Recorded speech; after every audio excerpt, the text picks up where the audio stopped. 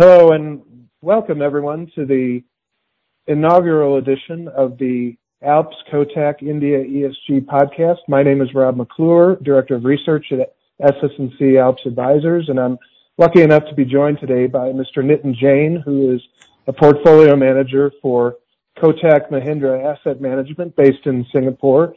How are you doing today, Nitin? Very well, thanks, Rob. Good to hear from you again.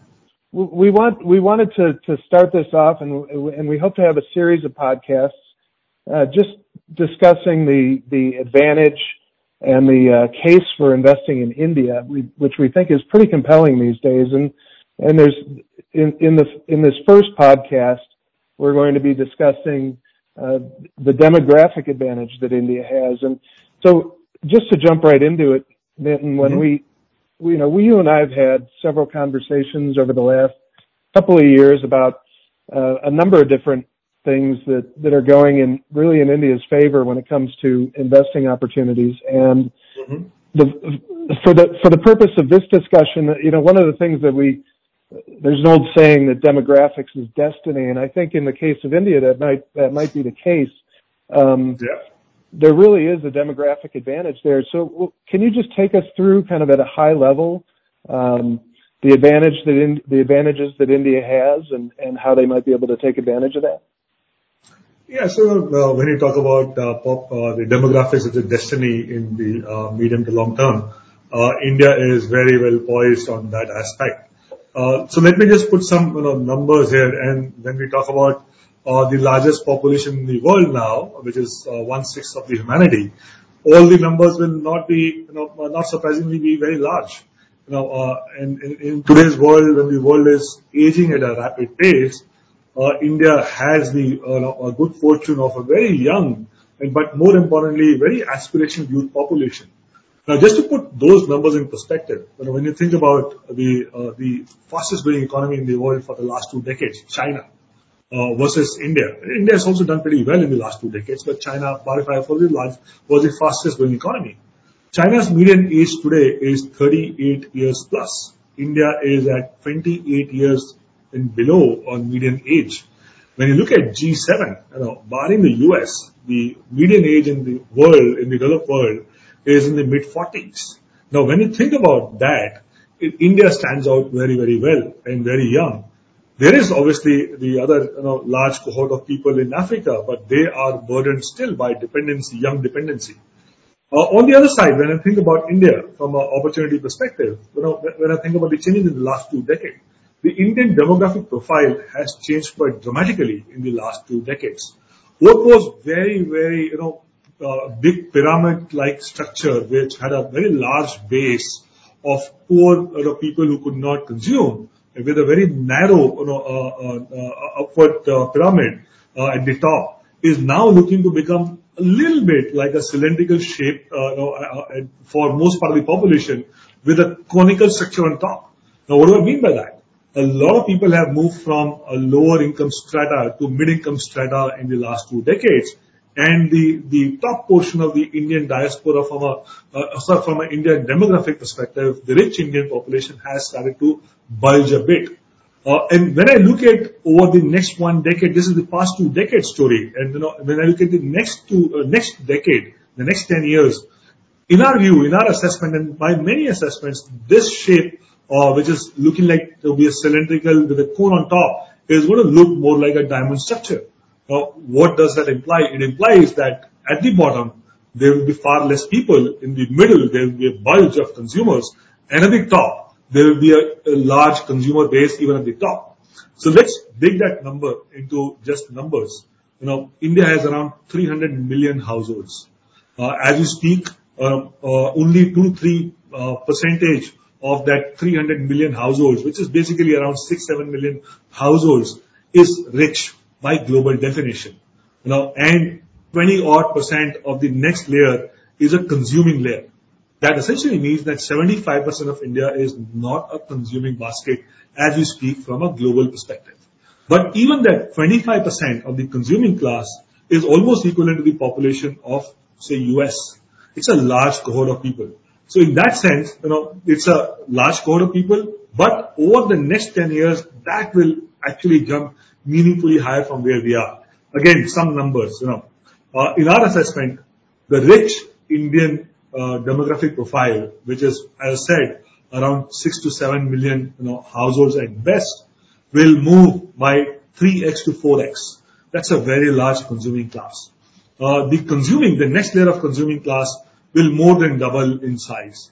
That's a big consuming class that will emerge. So we will have close to from 25 million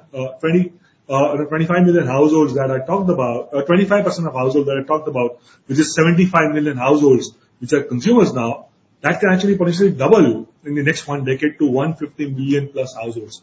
That's the kind of demographic change that India is sitting on from an income perspective.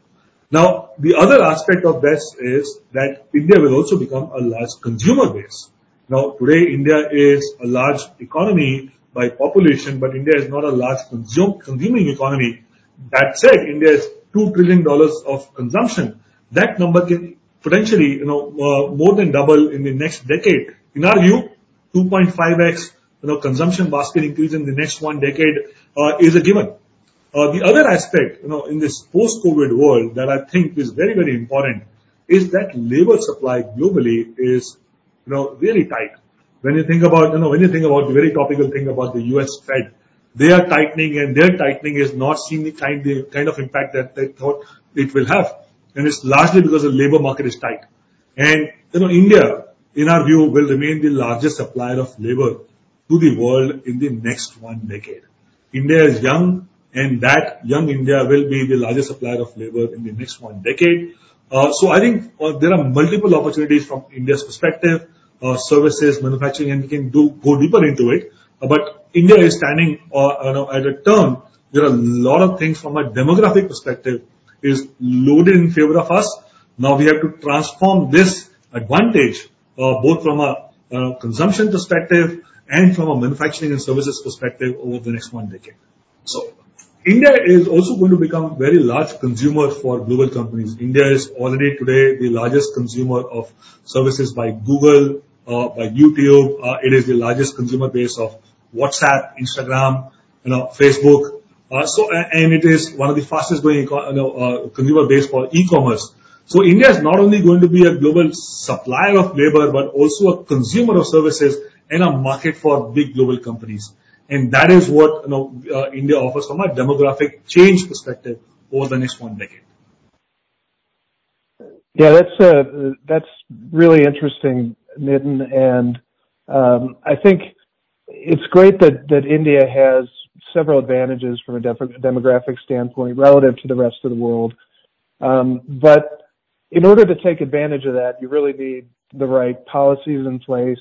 Can you talk a little bit about what India, from a policy perspective, is doing to really harness this advantage?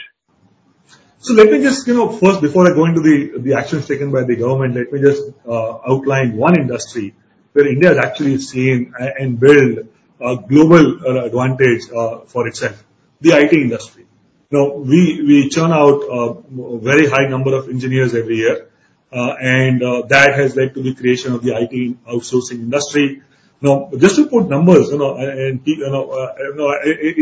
joking way, I can say that every person in the developed market thinks when he looks at an Indian, this person is either a doctor or an IT specialist, or he's a snake charmer. That's the kind of perception that you have, the world has. But just to give some numbers, we have around 6 million people, just 6 million people, which is less than 0.5% of our overall population in India into IT services. And that 0.5%, less than 0.5% of Indian population is now the back office of the world. And when you look at it from a contribution perspective, the IT services are now around 7 to 8% of India's GDP. And IT is a great leveler. What do I mean by that? Salaries and wages in IT are almost democratic, whether they're in US, Europe, or in India. Of course, there's an advantage for India. Being a low-cost economy, we can provide the same service at a much lower delivery cost, which is why India has become the back office of the world. Now, there are multiple other opportunities. One of the biggest opportunities that we see for India is the manufacturing opportunity. And, when you think about manufacturing opportunity, the only supplier, the global factory of the world today is China. The world is challenged by having too much of supply risk from one geography. There are, of course, issues on geopolitical side, and India stands to gain on both counts. Rebalancing of supply chain, some global geopolitical issues. Now, the government of India has also looked at other issues that India is facing itself. We are also a trade deficit country. We need to make in India. So the government policies in the last few years have been tuned towards make in India for India and make in India for the world. Now, and how do you do that? You have to incentivize manufacturing in India. Now, the factors of capital, usual factors of capital, land, labor, usual factors of manufacturing, land, labor, and capital. The government of India has put efforts in improving or facilitating in each of these aspects. Let's look at them one by one, in a very simplistic way. The government of India has initiated policies for land reform for easier acquisition of land. But just land is nothing. You have to create logistical or infrastructure capabilities along with land. So the government of India, the government policies have been focused on creating an environment for easier manufacturing by creating logistics setup, by creating infrastructure setup, along with providing land. On the capital side, the government is focused on easing the friction in capital. What do I mean by easing friction? Reducing the tax rate for corporates who are engaging in creating new manufacturing facility, and on the other side, giving incentive structures to make in India. There is a big plan that India has outlined called Production Linked Incentives, PLI, which is across various industries. The government of India has outlined financial incentives for any business going into those businesses. So capital is becoming more efficient. And on the last part and the most important part, human resources. Clearly, at this point of time, the labor reforms that India is doing is going to ease, issues around even labor, where it will become easier to hire and easier to downsize in case things do not go and play up in the right way. So I think all those factors of production right now is being taken care of by the government. The government, in our view, the government could do a little bit more on the services side too. Let me just elaborate a bit. India has, as we said already, India is the back office of the world, and there is a global supply shortage. When you think about services in hospitality, globally we are seeing inflation. And what we also hear along with inflation is that there's a poor quality of service. You're paying more price, but you are getting even a lesser outcome because there is a massive labor shortage in hospitality. Now, can we focus on hospitality and bridge that gap from a supply perspective? We can very well do that. I think the government can focus there also to incentivize, the supply on services side other than just IT and healthcare.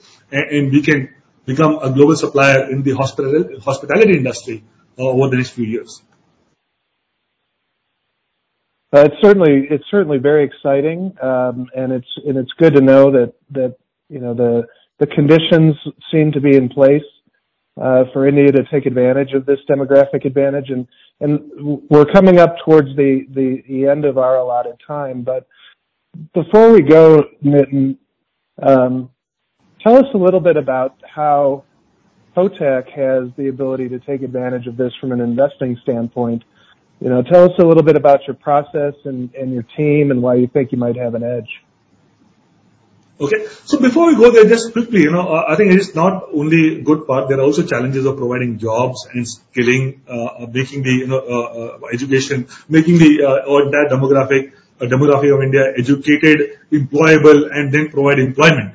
Now, at our end, in Kotak, we are a large financial player, in the market. We have been in the Indian market for more than 3 decades. Again, numbers. I joined Kotak in 2005. We were 3,000 people in the entire Kotak ecosystem.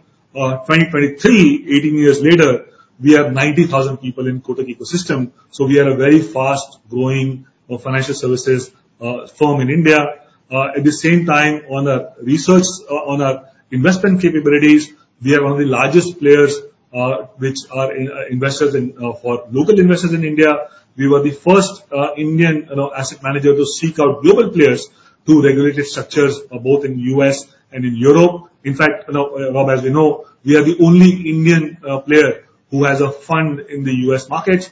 Now, our investment processes, our teams are well defined, well documented. Our investment philosophy captures the India story over a long period of time in a very efficient way. So I would tend to believe that India offers a great story over the next many years, and our team is in place to capture that great story in a very responsible way. Let me just highlight responsibility in that sense, that we would be responsible on risk management, we will be responsible on our processes, and we will be responsible in our investment in a ESG focused way for our investors. So I think we are well placed in all those aspects as we speak. That's great, Nitin, and I really appreciate your time. I think hopefully we can get together again very soon and start talking about. There's several topics we can dive into as it relates to India and the case for investing in India. So I'm looking forward to our next chat. But thanks for listening, everyone, and hope you enjoyed it. Please visit us at alpsadvisors.com. Thank you, and we'll see you next time.